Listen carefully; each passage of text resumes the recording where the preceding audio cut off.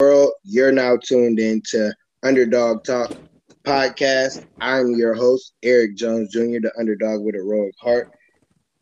On this podcast, I have conversations with successful underdogs, and today we have another successful underdog from Chicago, Illinois. If you don't know where Chicago is, I have the host of the Read podcast, Moor. How's it going, sir? I'm good. How you doing? I'm doing great. I'm doing great. First question though, how is the weather up there? Well, Chicago's a bipolar city. Right now, it's probably like 4 degrees. Mm, Yeah, it's that that don't sound fun at all. man, I'm about tired of it. I can't wait to move.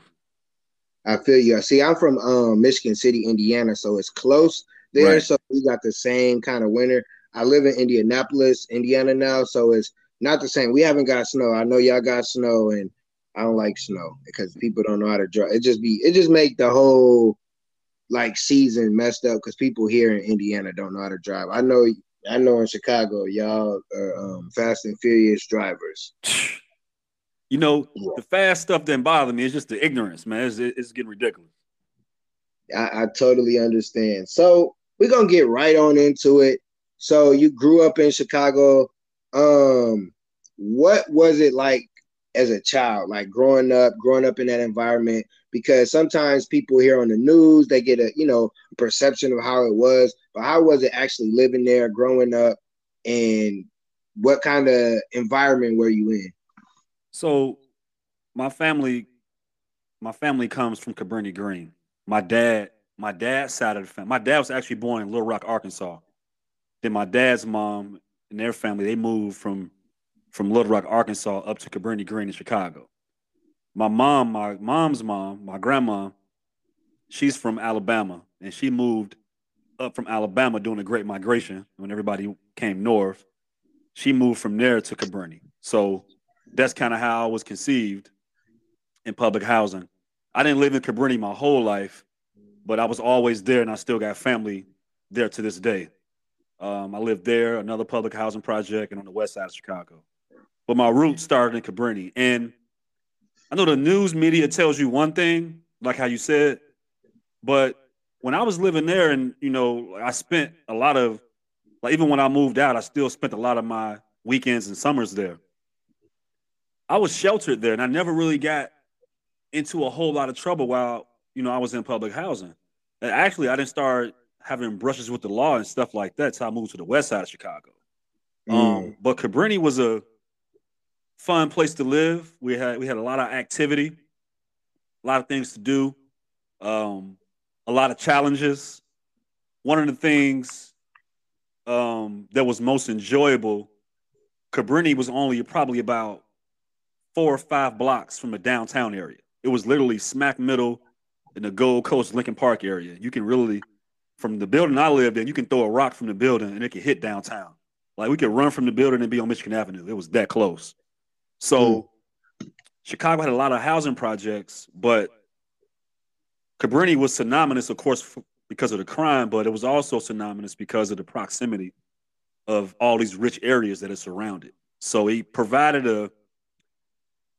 a layer of learning and a layer of experience that you can get nowhere else because of where it was located.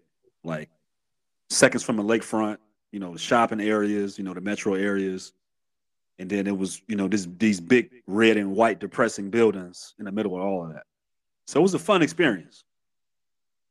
understand, and I definitely know like going to Chicago, it's fun. Like growing up, I didn't start going into like in late '90s, early 2000s when I was like in high school, middle school and stuff. Where I remember like it was fun. It's like you said, it's a learn like you learn by living there because you could go down the street and it's violence, it's different stuff going on, but you go the other way, it's beautiful. You get to see all the stuff that you need to see, and it's like wow, it's like it's beautiful. It's a different perspective because sometimes when you live in the projects, You just got the projects. You don't got nothing else. You don't got, you ain't going down the street, see nothing beautiful. You got to go visit a family member across town or whatever. What side of town is that on? Well, Cabrini, like I said, Cabrini is literally 4 blocks from downtown. Like So, it's okay, literally right there. It's right okay. there. And so, Isn't the go ahead, go ahead. I didn't no, mean I'm to cut listening. you I'm off. listening. Isn't the United Center close to there, or it was? No, so United Center is west. It's on the west side of Chicago. Now, the United Center is in the middle of other housing projects. That's right by United Center is near Henry Horner projects, and it's Okay, near another housing projects. They look similar to Cabrini, but they're more low rise. Um, okay. but for years, the reason why Chicago could never get an All Star game because United Center Chicago Stadium was right on Madison, across from the projects and the liquor store. That's all that was there. Was nothing else there. So that area is just starting to, look better than what it used to be. Unfortunately, a lot of the black folks been pushed out. But yeah, it was projects all over there too. Okay, yeah, I knew it was a project by the United Center. Okay, Yep. so you sound like you had the environment that could have took you left. You could have been going to jail, getting into the drugs, all those different things, but you didn't. It doesn't sound like you went that route. So what route did you go, and who did? Was there somebody guiding you? Was it somebody like, hey, this is the direction you need to go. Don't go, the direction of where you from. So I was kind of the child that had 1 foot in and 1 foot out. And I look back and like my mom was addicted to drugs. Like she's probably been clean probably a year or 2 years. She was addicted for like 25, 30 years. But I had a father who was shredded narrow, who taught me a lot of things. Now, there's some things he missed, but he did his best. So I had the best of both worlds, having a mother who was victim to the system and who had a father who taught me about white supremacy and taught me how to be a young black man in America. A lot of other kids didn't have that. Um, and I had my grandmother, my mom's mom, who she was involved in politics in the 70s, and she was already kind of paving that way before I was even born. There were a lot of people that were instrumental in my upbringing. Like I said, in Cabrini, we had a lot of youth programs. We had more youth programs than any other place in the city of Chicago. So there were positive things to do on that end. And when you look at how the public welfare system just traumatized black folks in the 70s, it took down our sense of organization. So by the time I came around, the street gangs were kind of up in arms, but I distinctly remember gang chiefs telling us, like, man, if I ever catch you anywhere near this, we're gonna mess you up. Like you go that way. So we had a lot of people, even though we had negative stuff, there was a lot of people that was kind of keeping us, because I was kind of one of those kids where I was never peer pressure into anything. I liked adrenaline. I like drama. So the stuff I got into, I did it because I wanted to do it, not because somebody pressured me into doing it. And the crazy part is the generation before us that raised us, they didn't understand that kids needed therapy, which is why you see what you see now from some of the generations because they never got that trauma checked. And my trauma was never really checked till later on because the parents just didn't know. Like my dad, he managed two nursing homes where he was in charge of the mental welfare and being of people who had mental conditions. He got paid to do that, but he didn't get his son no therapy. So he Mm. just didn't know. And even though my grandma got me involved when I became a teenager, when I was 13, I got my first summer job working in City Hall. So that opened me up to a whole new world of things. And you would think that if you get a kid that young summer jobs and get him involved in things that no other teenager can get into, that he would be straight. That wasn't the case. So I got a summer job when I was 13, had a summer job when I was 14, had a summer job when I was 15, had a summer job when I was 16, and caught a case when I was 16, on top of all of that. Mm. So I kind of had 1 foot in and 1 foot out. And I caught that case on the west side of Chicago where it was no type of organization. The west side of Chicago was the wild, wild west. It always has been. You had those certain blocks that was cool, but they didn't have those youth and community programs like how the public housing had. So on Friday night, or some of them nights when the public libraries close or the park districts close, you out in the street, right? And so it ain't hard to mess up. And I caught a felony case at 16 years old while having a government job. Mm. Mm. Wow, I got a few questions from that. Wow, Yeah. that's so. So my first question is how was it being 13 and into politics? Like, because I know for me, I personally never really cared about politics, never understood it until I became an adult. Because I thought it's just, oh, the president, the people in your neighborhoods or whatever. I remember kind of like you were saying earlier, it's like the older people that steer you right or whatever. You had people that were of power or politics. You just thought they were somebody from the neighborhood or something like that. You didn't really understand. But so as a teenager, 13, you live in Chicago, your friends, they playing sports, they doing all the fun stuff.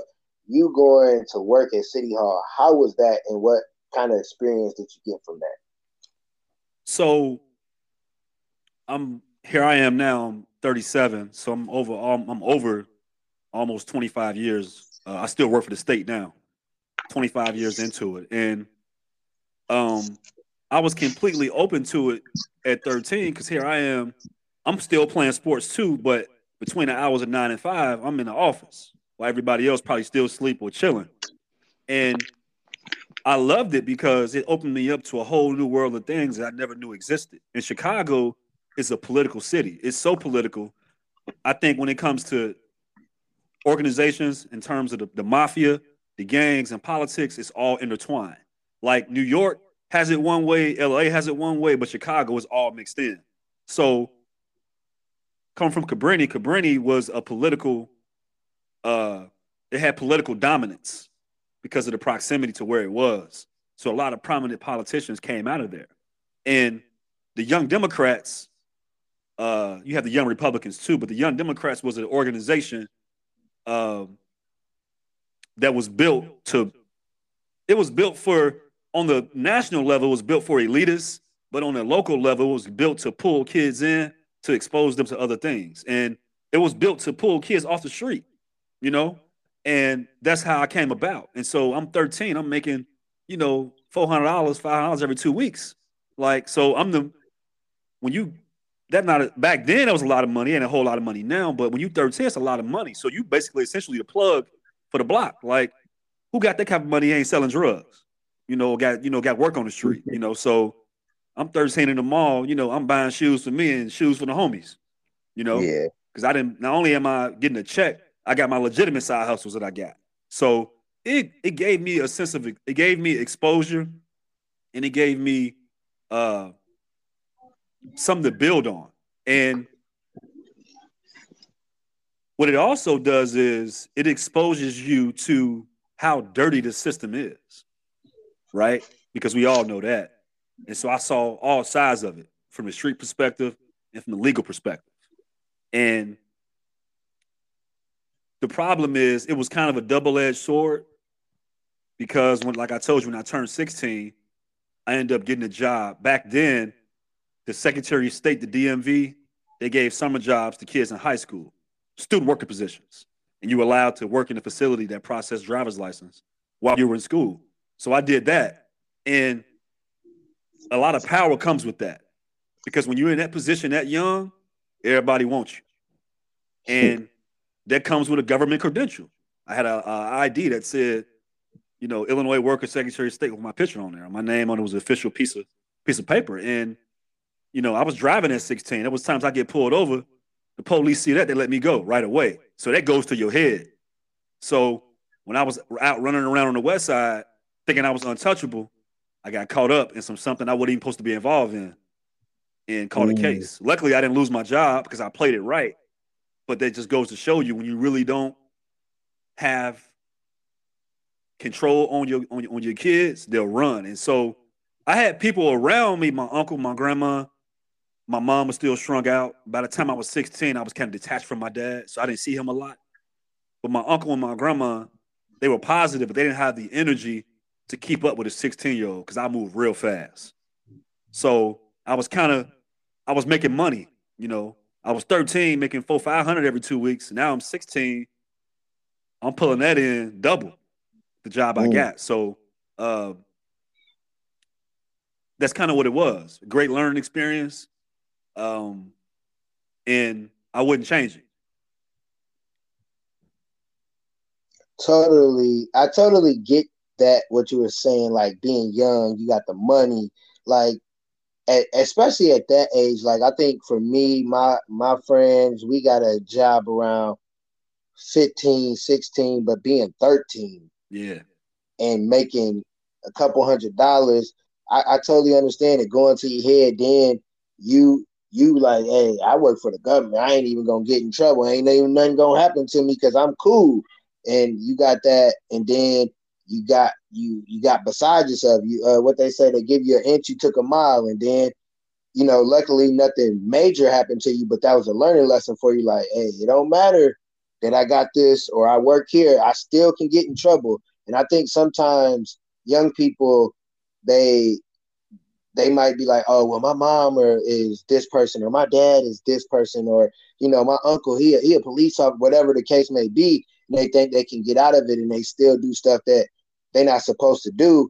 And it takes for sometimes to just get smacked on the hand, might get punched in the mouth. You might got to sit down. You might got to, do some time. Whatever it is, I think as a young person, you went about it, and you only got a slap on the hand, and that lets you know, like, all right, that ain't even for me. I ain't even about to go down that road. I'm gonna keep it moving. So as you got in trouble at 16, you still got your job. So you like in high school, somewhere between a sophomore and a senior. What's your goals? What you thinking about going into school for? Did you have hoop dreams? Did you have, oh, I'm gonna be a politician? Like, what was your mindset going in from working in the politician, but still being from around the way? And when I caught that case, that was life changing because now,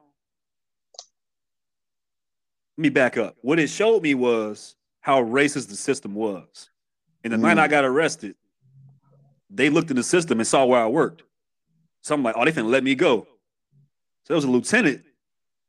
He came in. This is what he told me. He says, "You ain't going nowhere." He said, "My daughter needed a summer job, a student worker job. She couldn't get one. Here you is. You going down." He told me just like that. And dang. what it was they could have charged. They could have said, "You know what? Y'all cut it out. Y'all go home. Y'all go this way." It could have been as simple as that. To me, that's real policing when you're dealing with kids. They charged us with strong armed robbery and battery, the maximum for what had Mm, happened. And I got so big headed that night, I still could have got away. But what happened was I had to drop. So what happened was when you're 16 in Illinois, you can possess a firearms card. So I had a firearms card, and we all had guns on us that night. But my generation, we like to fight. We never just really pulled no guns out. We had them on us just in case, but that was never the first option. So that night, we all was strapped. So, um, man, some long story short, some dudes got beat out of their shoes, and I kind of walked into it. But when you out there running around, you guilty by association. You got to help. So after it was all said and done, I was like, man, give me all the pieces. So I took them to because what it was Chicago had gang wars, but Chicago had mm, race wars. So mm. there's a lot of times it was blacks versus Mexicans all over the Chicago. So that happened that night. So I was like, all right, I need these guns because the police come, we cooked. So I got the guns. I took them to a spot to some Puerto Rican homies that was a little further north. And one of the dudes that we beat up, he had a bike. So I took his bike to get away fast. So instead of dropping the pieces off and keep going, I dropped the stuff off and come back towards the crime scene. And that's how I got caught. Dang. So at that point,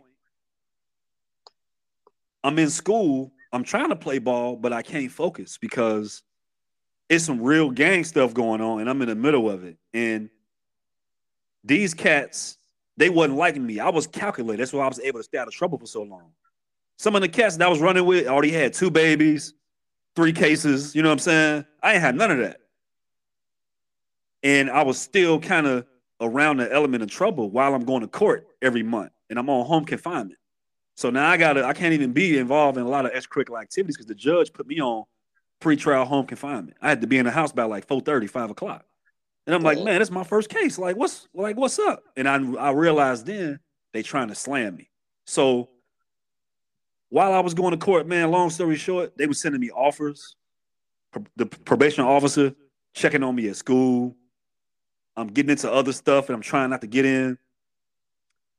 I had a lawyer. He was a Jewish guy. And they always say get a Jewish lawyer. But this lawyer happened to be a public defender also. I just got lucky and got assigned to him. And he was like, hey, Jarrell, we're going to beat this case. Because the description of them is a black male with a black headband. We had a high school homecoming football game. Everybody got that on. This 2001. So, man, I look up like 90 days later. I called down to the juvenile detention center to talk to my attorney. He got fired. Wow. They like removed him off my case with no questions asked. So I look up. They sent me this black attorney. Before he even introduced himself, he like, man, you need to plead guilty. I'm like, man, hold on. I've been fighting this case 90 days. You don't even know my name or nothing. You ain't looking me in the eye. That's the first thing you're telling me, right? And I was essentially, man, my own Johnny Cochran because I ain't had nobody in my corner. My mom was strung out. My dad, I was surprised of because my dad was real pro-black and real like militant growing up. Yeah. When he saw the situation I was in, he completely did a 360. Like he was scared and I ain't had no fear. I'm like, man, get out of here. I'm not pleading guilty. 5 years probation, me being 16 where I'm from, 16 to 21, I'm bound to get in trouble. I ain't never taken that deal. And I tell guys all the time, when you in interrogation, close your mouth. Because I could have snitched. I took the case though. Because I knew they ain't really had nothing. And I had got rid of the guns already. So I'm like, I'm good. You know? So, but they slammed me. And I end up, long story short, they end up giving me, I pled guilty, but on my terms and conditions. So I ended up pleading guilty to 2 years probation with a condition, anger management, and some other community service type stuff. And I played the system basically because I knew like I needed to move on with my life, and it set me back. Even pleading guilty early, taking an early deal, it set me back so many years. And this is what I learned from that. I pled guilty after my 17th birthday. My probation officer was real cool. On my 18th birthday, I went back to court for motion. She told the judge, like, look, this ain't one of them type of guys. I knew how to carry myself. I never wore my pants off my ass. I knew how to play the role. She's like, look, this is not one of the guys we need to be on. He's good. He's committed. He's completed all his post-trial stuff. In no world do probation officers, especially that's white, motion to a judge to release a black kid off probation. So I got released a year early off probation because I knew how to play the game. So I got off probation a week after my 18th birthday. So I'm thinking I'm good. I still got my job as Secretary of State. I got my second job at Foot Locker. My background is clear because ain't nothing showing up. And I got a felony. So,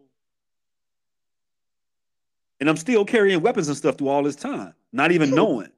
So when I was 21, I went to renew my firearms card. I got a nice little letter from state police told me I was denied. It's 2005. And I wasn't eligible to get a firearms card for 10 years because of my background. Wow. And that's when it hit me. So luckily, I did some legal research. There's a provision in Illinois law that says if you're adjudicated with a felony when you're 16, you're exempt. I got lucky. If I was 17, I'd have been done. So I was exempt from that law. And as long as your case was 5 years after your last court date, you could get your record fully expunged. So I got my record fully expunged in January of 2009. So it has to be 5 years after your last court date. My last court date was March of 03. So I finally got a full expungement January 09. So this is what happens with that.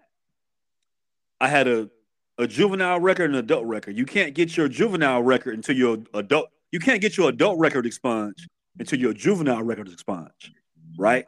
So I had the felony, juvenile felony, robbery, and I had a misdemeanor trespass as an adult. It was nothing. It was thrown out.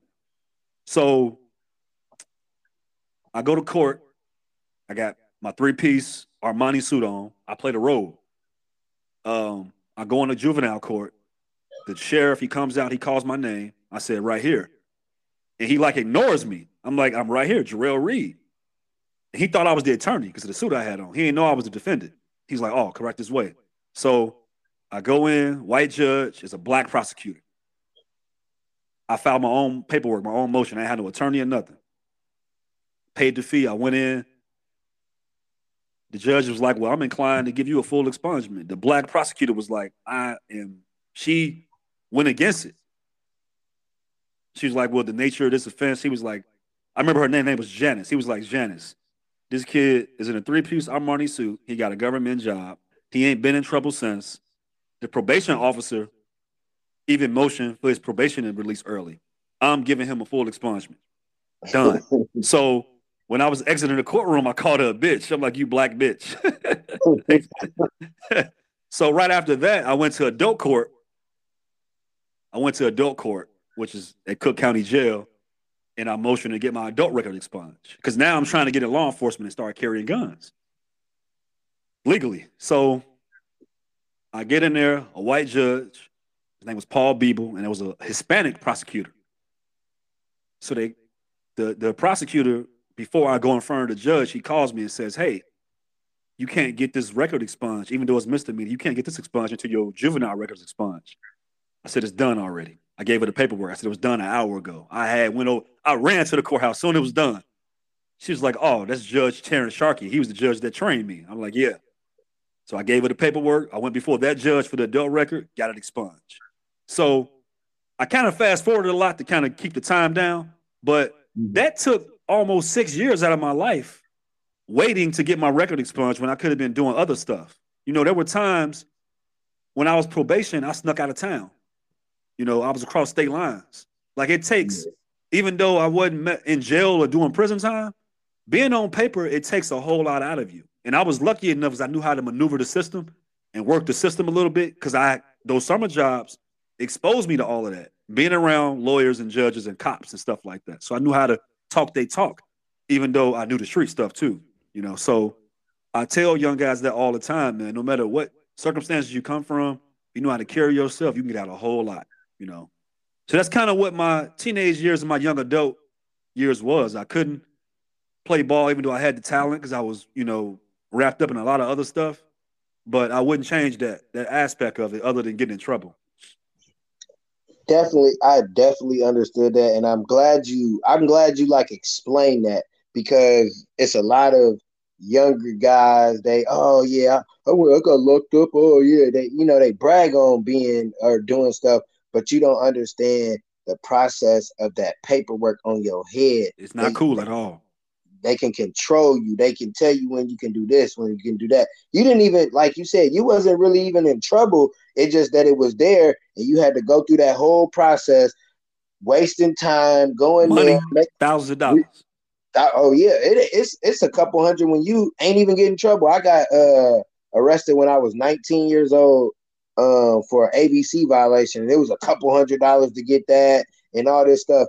And it's like they want us to be in the system. They want to have control of us. They want to say, oh, you on probation. Oh, you got to wear this ankle monitor or whatever. Like I know a young dude, this is crazy. Like he just got in trouble for particularly the same thing you got in trouble for, a little worse. He's 6, I think he's 17. They're trying to try him as an adult. And it's like they're trying him as an adult. This is first offense. They're going to try to hand him everything unless he has the right people or like you did. You research. It's now we're in 2022. You can research. Like everything is accessible. It's easy. Google. Like, and it's not even that you're doing anything wrong. Like sometimes people will make you think that looking up information is wrong. No, I'm trying to figure out if y'all telling me this right information. Because if y'all not, then I can get out of here a little quicker. I can, So I like that even as a young person, the things I took from that, you was exposed to the right people, even though the people didn't look like you. You was exposed to knowledge that helped you when you actually got in trouble. But you also did the research because they was like, oh well, we're gonna just throw him somebody. Oh, hold on, he got a Jewish. We know how they run. Like, take him off there.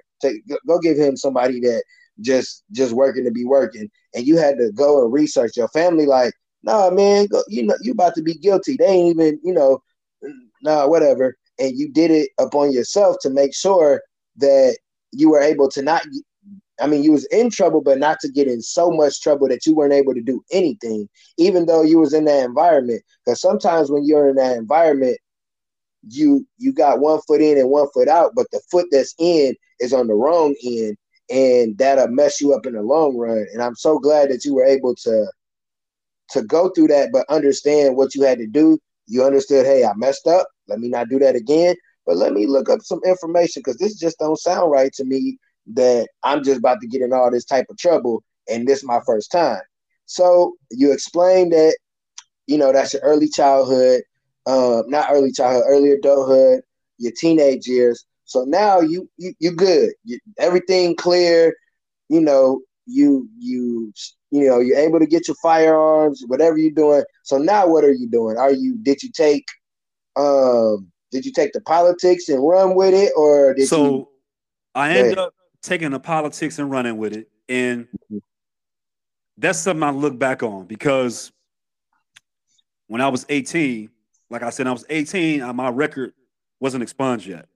But I ended up getting a part-time job. I was playing junior college ball, but I ended up getting a part-time job at Foot Locker. And the crazy part about it is, I always wanted to work in shoe sales.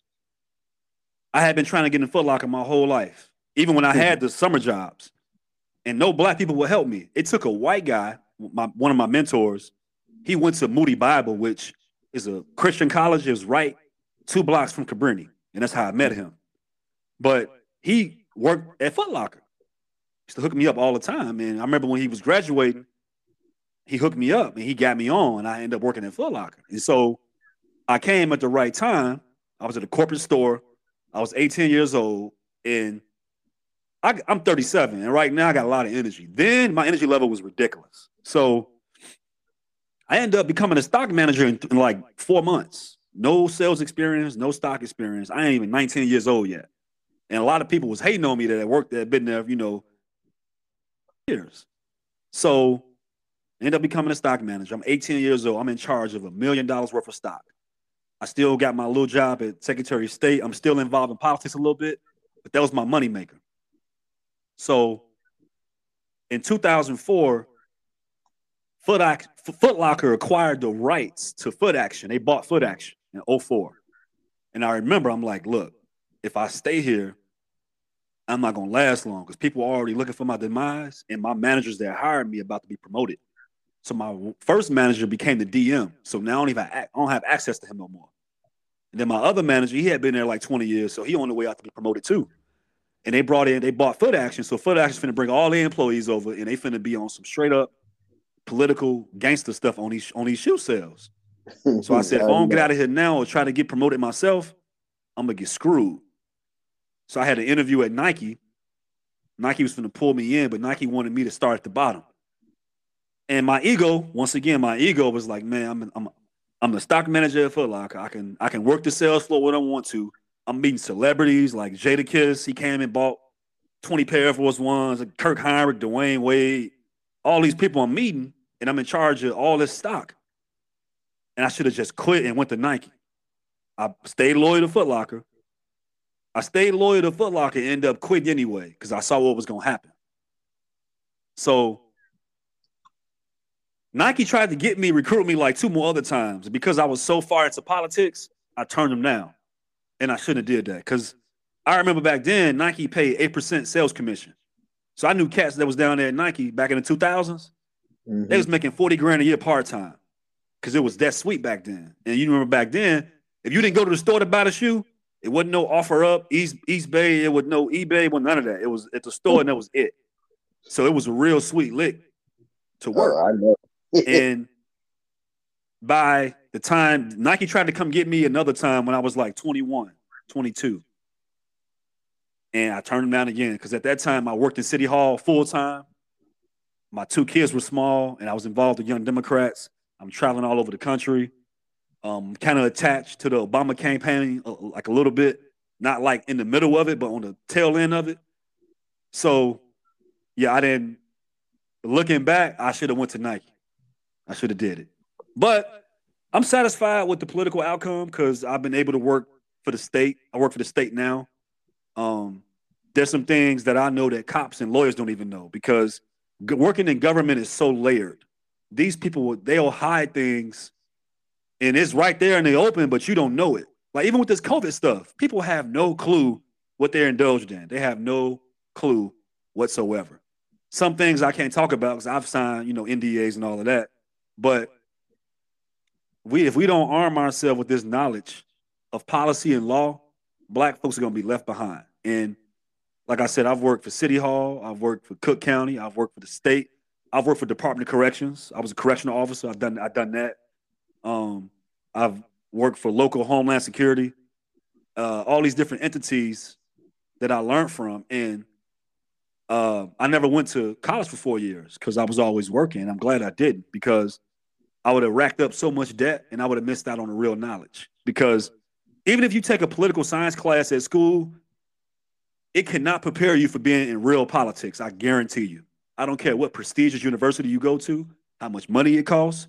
Unless your professor was a city council member or an elected official, they cannot show you what it really means to be in politics. You got to be actually in it. And I'll argue that down with anybody. So that part I'm grateful for because once again, it was the exposure that I couldn't get anywhere else, nowhere else. I I, I didn't mean to cut you off, but I like But go ahead. Yeah. what you just said. You said instead of going to college and collecting a lot of debt, you gained a lot of knowledge by just going out there and doing it. And I think sometimes people put, especially like, because I'm 35, so I'm not too much younger than you. So our parents they push the, oh, you gotta go to college, you gotta go to college, you gotta go to college. But I didn't even like school. So I'm like, okay, I'm gonna go to college, but I'm not going for school. I'm going to have fun. Right. And I don't have a lot of debt like a lot of people, but some people have a lot of debt and they can't even do nothing with the degree or they didn't even finish school and they're years behind because they thought this piece of paper was going to get them somewhere. You went to the people that not necessarily what you wanted to do, but you've been doing it so long, you've been gaining knowledge by asking questions, being there, doing different jobs, and now you know a lot of stuff that people that go to school don't even know because it's not in the books. It's something you got to see. Is you got to experience racism or you got to experience whatever you got to experience, and that's how you learn things. People think going to school always get you because if you think about school right now, when you're going through kindergarten through 12th grade, all you need to do is learn how to read and write. Right. Everything else you can figure out on your own or you can experience. Like I'm not against college if my kids say, well, my daughter, she's 16 and she wants to go to college. And I explain to her, go to college to get the knowledge to be your own boss. Don't go there to get some information and you just got this piece of paper and it really don't get you nowhere. And that's kind of like what you did. You went to college, you just didn't go to a university. You went to Life University and you were Exactly. able to gain the knowledge that you able to see and know and all these different things because you went a different route. Everybody want to go, let's go to this 4 year school, but then when you get out of school, no matter if you graduated or not, guess what? You Sally Mae is in them pockets. She's in the Exactly. And that's the pocket. thing. You're gonna spend 80 grand for when you graduate for a $50,000 a year job. And I find it really, it's like we still slaves because you can go to a bank when you turn 18 years old or Sally Mae or whoever with your daughter or your son, and you'll walk out of there with the financial money you need for school. But if you go to that same institution to go get it, a property loan or business loan, you can't get it. It's crazy to me. And like my daughter wants to go to school, my son doesn't. I told him, I said, hey, when y'all turn 18, I'm gonna give y'all property. Why would I give you debt? That makes no sense. I love it. I I'm gonna give you love some it. property. I'm gonna take the debt out on my credit, and I'm gonna give you the residual. And I'd rather pay 20 years for a piece of property or 10 years than be paying 30 years for some doggone college. Man, in 40 years, colleges won't even be here no more. It's, all this stuff gonna be online. Universities won't even be they'll be a thing of the past. Hey, I love that. Like you said, hey, when you turn 18, I'm gonna give you some property because us our age, our culture, our parents, the generation before us. When you turn 18, you go to school and you get out of my house.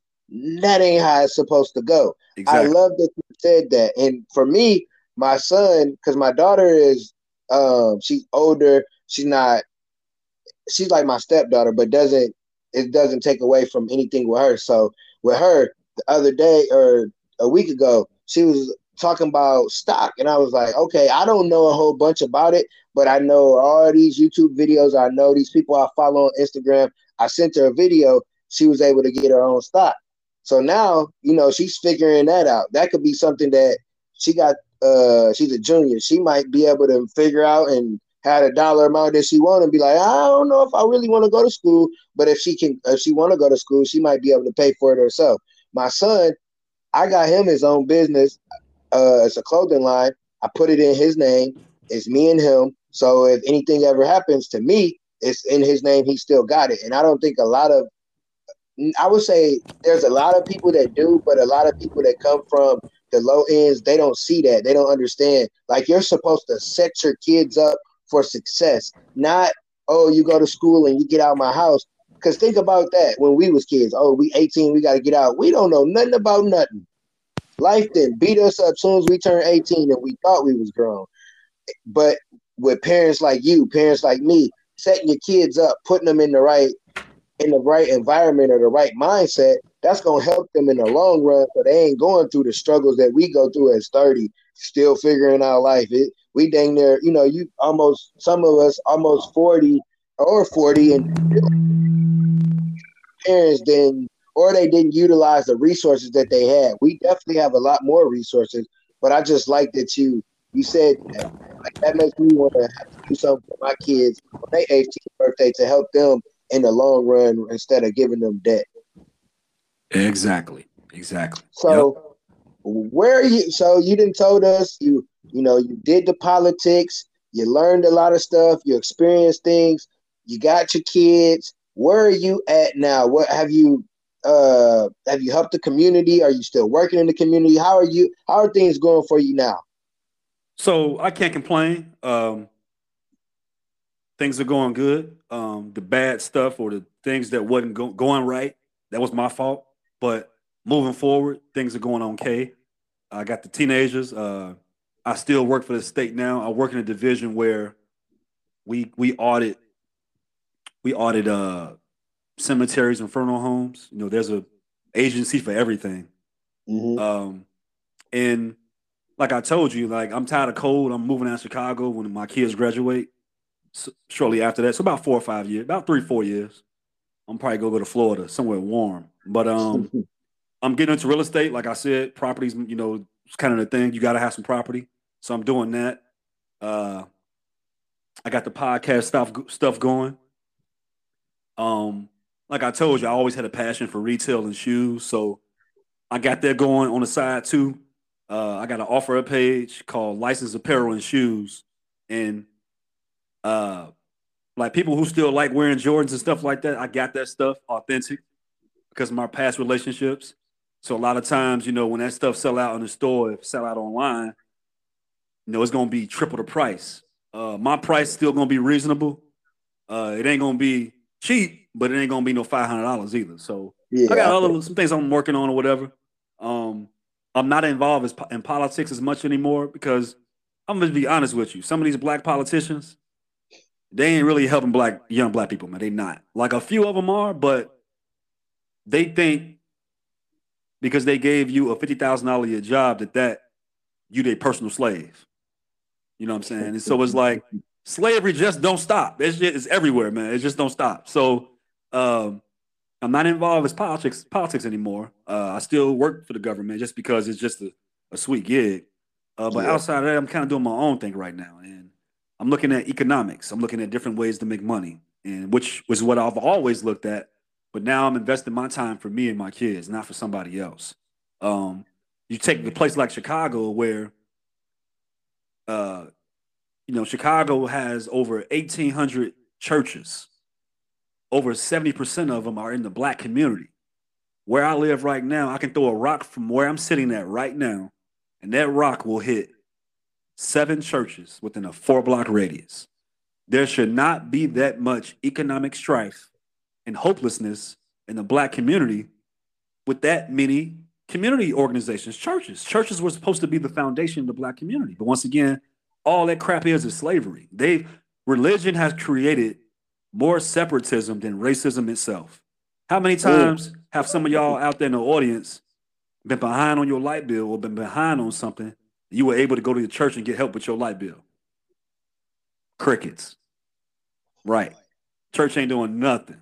Like they want you to put a collection plate and give your 10%, but they want you to pray for your problems. Stop. And there's certain family I don't go around no more just because of that. It's like Chicago got 1,800 churches. You go in the white community, you might have one, maybe 2 churches. And they're maybe not, stuff goes on in the white community too, but I guarantee you that church is going to make sure that that community in that white community or whatever community that's in, they're going to be economically stable. Like, So let me not even cut you off because I gotta because when you were saying that, so I started going to all white church because this lady, black lady at my job, invited me, and like you said, like I definitely have got help from a black church, but this white church, like I was going there, I was interest, all that. I ended up having a new car. My rent was paid for the rest of my lease, and they even paid off some debt just by me going there and being a participant. And even though like I didn't have a car at the time, me just showing up, they looked out. And when I got the car, I'm like, this is a movie, this is fake. I ain't never heard this, never seen this. And it wasn't like, oh, the car that the old man had at the church that he didn't. No, it's a nice car. And I was like, what the heck? And I've got help from church. My pastor the church that I go to is black church, but it's multicultural. So I would say with even just that energy, having the multicultural and the white culture, I've definitely received blessings in there rather than going to an all black church. So I definitely understand personally where you're coming from when you say that because I have a clothing line and I made a shirt, a hoodie that said relationship over religion because that religion stuff, it's just crazy to me. And it's nonsense. It's yeah, slavery. yeah, it really is because it's like if you go to church, right? It say come as you are.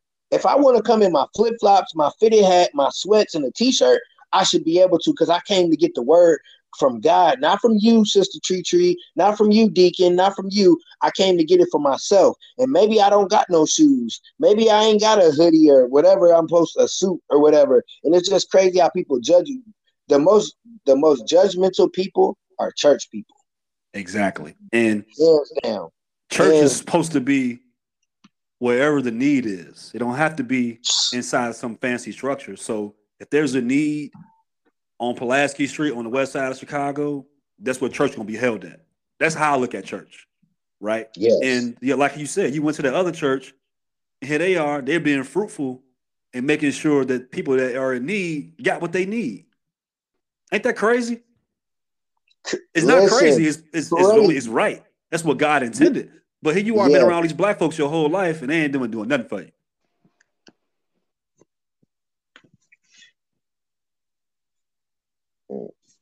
yeah, that's like I don't even like you're making me like really, really look at it. I think this is the first time I've had a conversation like out in the open about this. Like it's crazy. I just Yeah, don't I just don't you don't understand it. It's like we black. We supposed to be together, but we and part of it is because of slavery and all the stuff that happened to us and we didn't never fix it or we didn't understand. Now we're understanding, but we're still at odds because of back in the day. Oh, it's light skin versus dark skin, or oh, because I struggled, I had to eat out of this, or my family it went rough. That just means your parents didn't do what they were supposed to. That don't mean like you better, like your story better than mine because I didn't start off struggling. Like Right. just because like that's the craziest thing about us. And then you could go somewhere, another culture, you see them, they rocking together. When you go to the marathons, what you see, the family. You didn't see the son grow up, the son like your cousin. Because you seen him grow up, he was just cash wrestler. He running the gas station. We can't do that. And then, like you said, it's a problem or the deaths and the killings. Where the church at? Like we don't need you Exactly. to come and preach to us. No, just come and show us that you're a real human being. And how can we work together with y'all? Like instead of y'all, whoa, this is what no, reach the people how you need to reach the people. Don't reach the people how you think you need to reach the people. And that's because a lot of the churches, it's churches in the community, but the church in the community, they Exactly. just they just got a building in there. They just got a building in the area, and they like, oh yeah, we got a church on the west side of Chicago, but y'all ain't did nothing. Nothing. You ain't had a fish fryer, nothing, nothing to help the community, but you want us to come into your church and do all these things for your church. No, it don't work like that. And I'm glad that there's other people that think like that and will say it out loud because sometimes people scared to say it. Like Yeah. about about our church. Like religion is I don't, it's made up. It's not even like it doesn't even make sense to make it real. Like to go off this religion and all these different things that why am I listening to you? What have you done in life? Oh, because you went to the church school. I'm supposed to just listen to you. Nah, you because most of the church. Never mind. I ain't even gonna go into what the church do. I'll be on here too long. But I definitely glad someone else understands that. And then I'm glad you understand like the government part of it. Like we see the TV. We watch the shows and you kind of see it, but when you actually live it, you get to see and you like, man, I don't know. This ain't really what it's supposed to be. And it's hard to make changes because everybody not on board.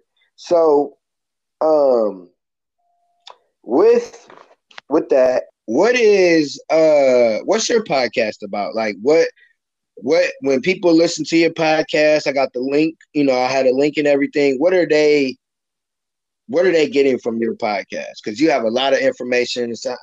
You similar. It sounds similar to me, but what are they getting from your podcast?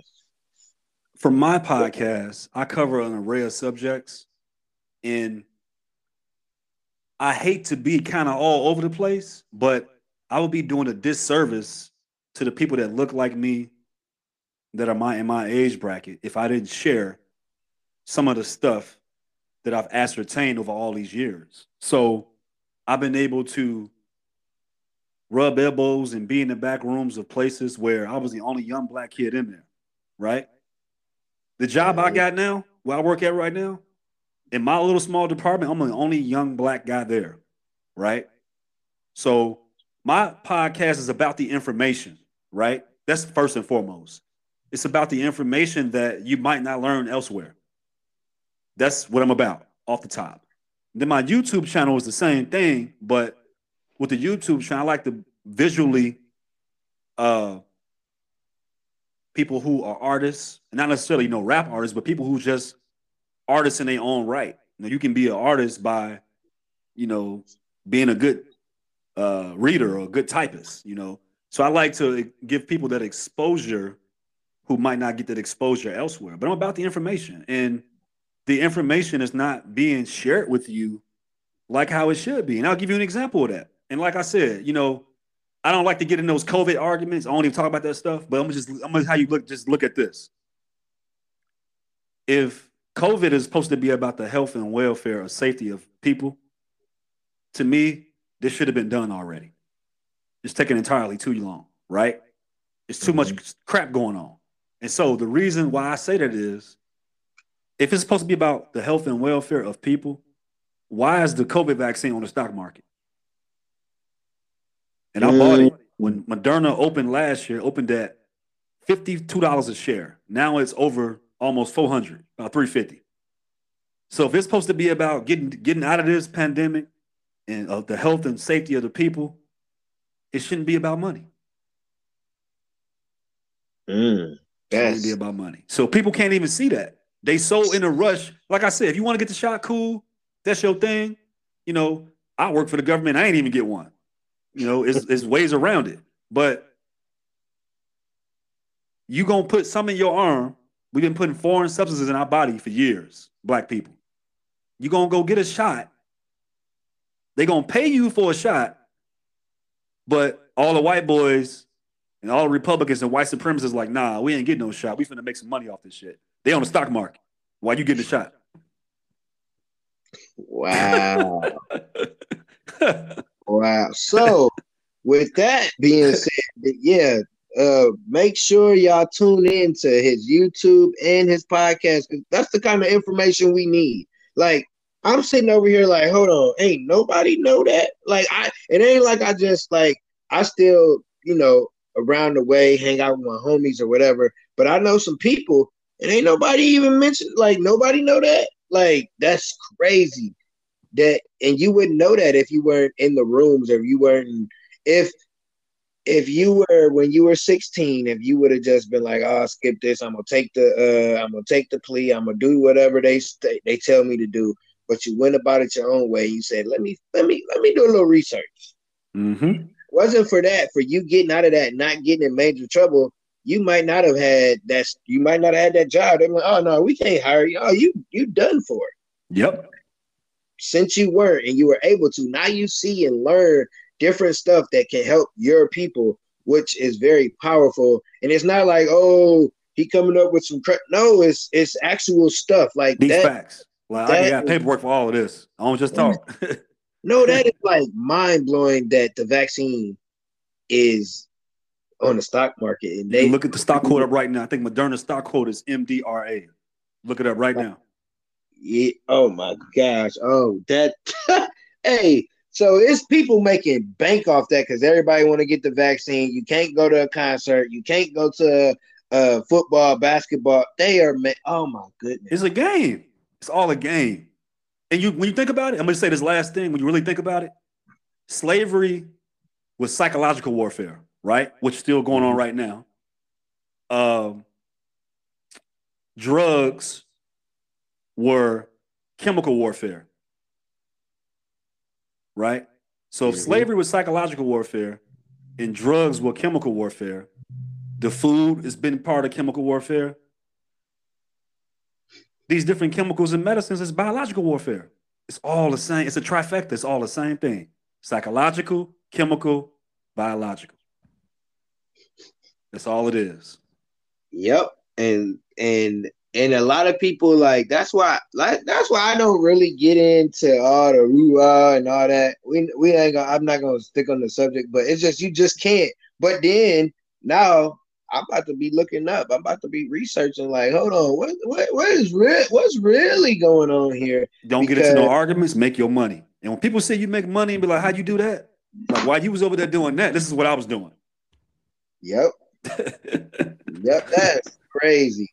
So, do you have any other ways people can reach out to you besides your podcast or your YouTube channel? Do you have anything else going on? So basically, right now, like I said, YouTube is at In Perspective TV. Apple, Spotify, Anchor, Google is a Daily Read podcast. I'm on Facebook as Jai Moore. I don't have an IG page right now. I shut that down just because I'm working on some other stuff. But right now, those three places, I'm actually on YouTube more than anything. And you can you can comment on some on YouTube and I'll see it, you know. So I'm very accessible. And then if it's something that you got a question about or something you want me to help you out with and it's really robust, I'm there. I got you. I'm very accessible. Like I said, I'm on Facebook. That's what I'm working on right now. There's some other stuff in the works too, because I'm all about, information. And I'm all about really just trying to build up the Black family. And it don't got to be my family. It could be somebody else's family, as long as I'm able to help. So between those three platforms, I'm very accessible. and I definitely will have the links. And like he said, he's accessible. So I had a last minute cancellation. I went to a podcasting group. He's the first person that wrote me. So I'm like, bet he owned it. And we conversed, talked a little bit before this, and we're here now. So I thank you for, because I definitely didn't want to have to push back my date. I've been, I just restarted my podcast because I had to rebrand it, and I wanted to stay on schedule. So I thank you for being accessible and being able to be a last minute slide in, and just being able to add value. Like I read your bio, I'm like, okay, definitely wasn't expecting the information, not just the part that we just heard, but just the whole thing. Like, and it's gonna help some young people because there's a lot of young people that's teenagers going through one foot in and one foot out. Like you gotta know what you want to do in your life, and you gotta go for it yourself. Like you said earlier, your family, they, oh well, you're just gonna be a statistic. So we'll see you when we see you. We're still here to support you, but go ahead and take that guiltiness. And it's like, no, I ain't want that. So I appreciate you for dropping the knowledge. I don't know exactly what I want to name it yet because I usually go off of something that somebody said. That's a couple things on here. I might have to re-listen to it before I actually name it. Um, are you a Bears fan? I am a Chicago fan. I'm just pissed off at the Bears right now because their management sucks. Okay, all right. I Yeah. just thought about that. Only thing I got to say, I know you're gonna have a comeback because we just lost last week, this weekend, but go Pack, go. I'm a Packers fan. Y'all could talk about us in the playoffs, but y'all don't never make it. But we're not gonna, I'm not gonna do you like that. You've actually been a cool dude. I'm not gonna talk my trash. But again, I appreciate you. I will have all his links in the descriptions where you can reach out to him. Go check out the podcast. Go check out the YouTube channel. This is a very wise guy, and he's giving out the information, and he's giving it to where we can understand it. Sometimes people get information and they want to act a certain way or try to present it a certain way. The guy like next door, you're sitting on your porch, you're talking to him, drinking your coffee, you're gonna get your information, and information that can actually help you and make you think. Because I'm definitely about to get off here and do some research and check some stuff out. Because that's just that. Yeah, that's crazy. Um, what is, like, not a quote of the day, but what's some tips you could give some younger people or just people, because we're still young. We're under 40, not meaning that if you're 40 you're old, but for the younger generation, the upper coming generation, maybe your kids age 2025, what's some type of thing they can take away from what you got to say today? Well, I tell young people, no matter what you're doing, be calculated and look at the totality of the circumstances. I don't care what it is. And when you do those two things, um, you'll be put in a good position to be very successful, no matter what you're doing. So be calculated and look at the totality of the circumstances. I love it. So I think I got the name. It's gonna be calculated. I appreciate you again, sir. I thank you for just showing up, because sometimes all it takes is someone just to show up and show that they support what you're doing. We don't know each other from a can of paint, but this was a great conversation. You can reach me on any podcast platform, Underdog Talk, email Underdog Talk Podcast. If you want to be on the show, if you know somebody, if you got any suggestions, we're on IG, we're on YouTube, we're on Facebook, Underdog Talk Podcast. Again, I thank you, Mr. Moore, for being on the show. And like my mom say, peace, one love.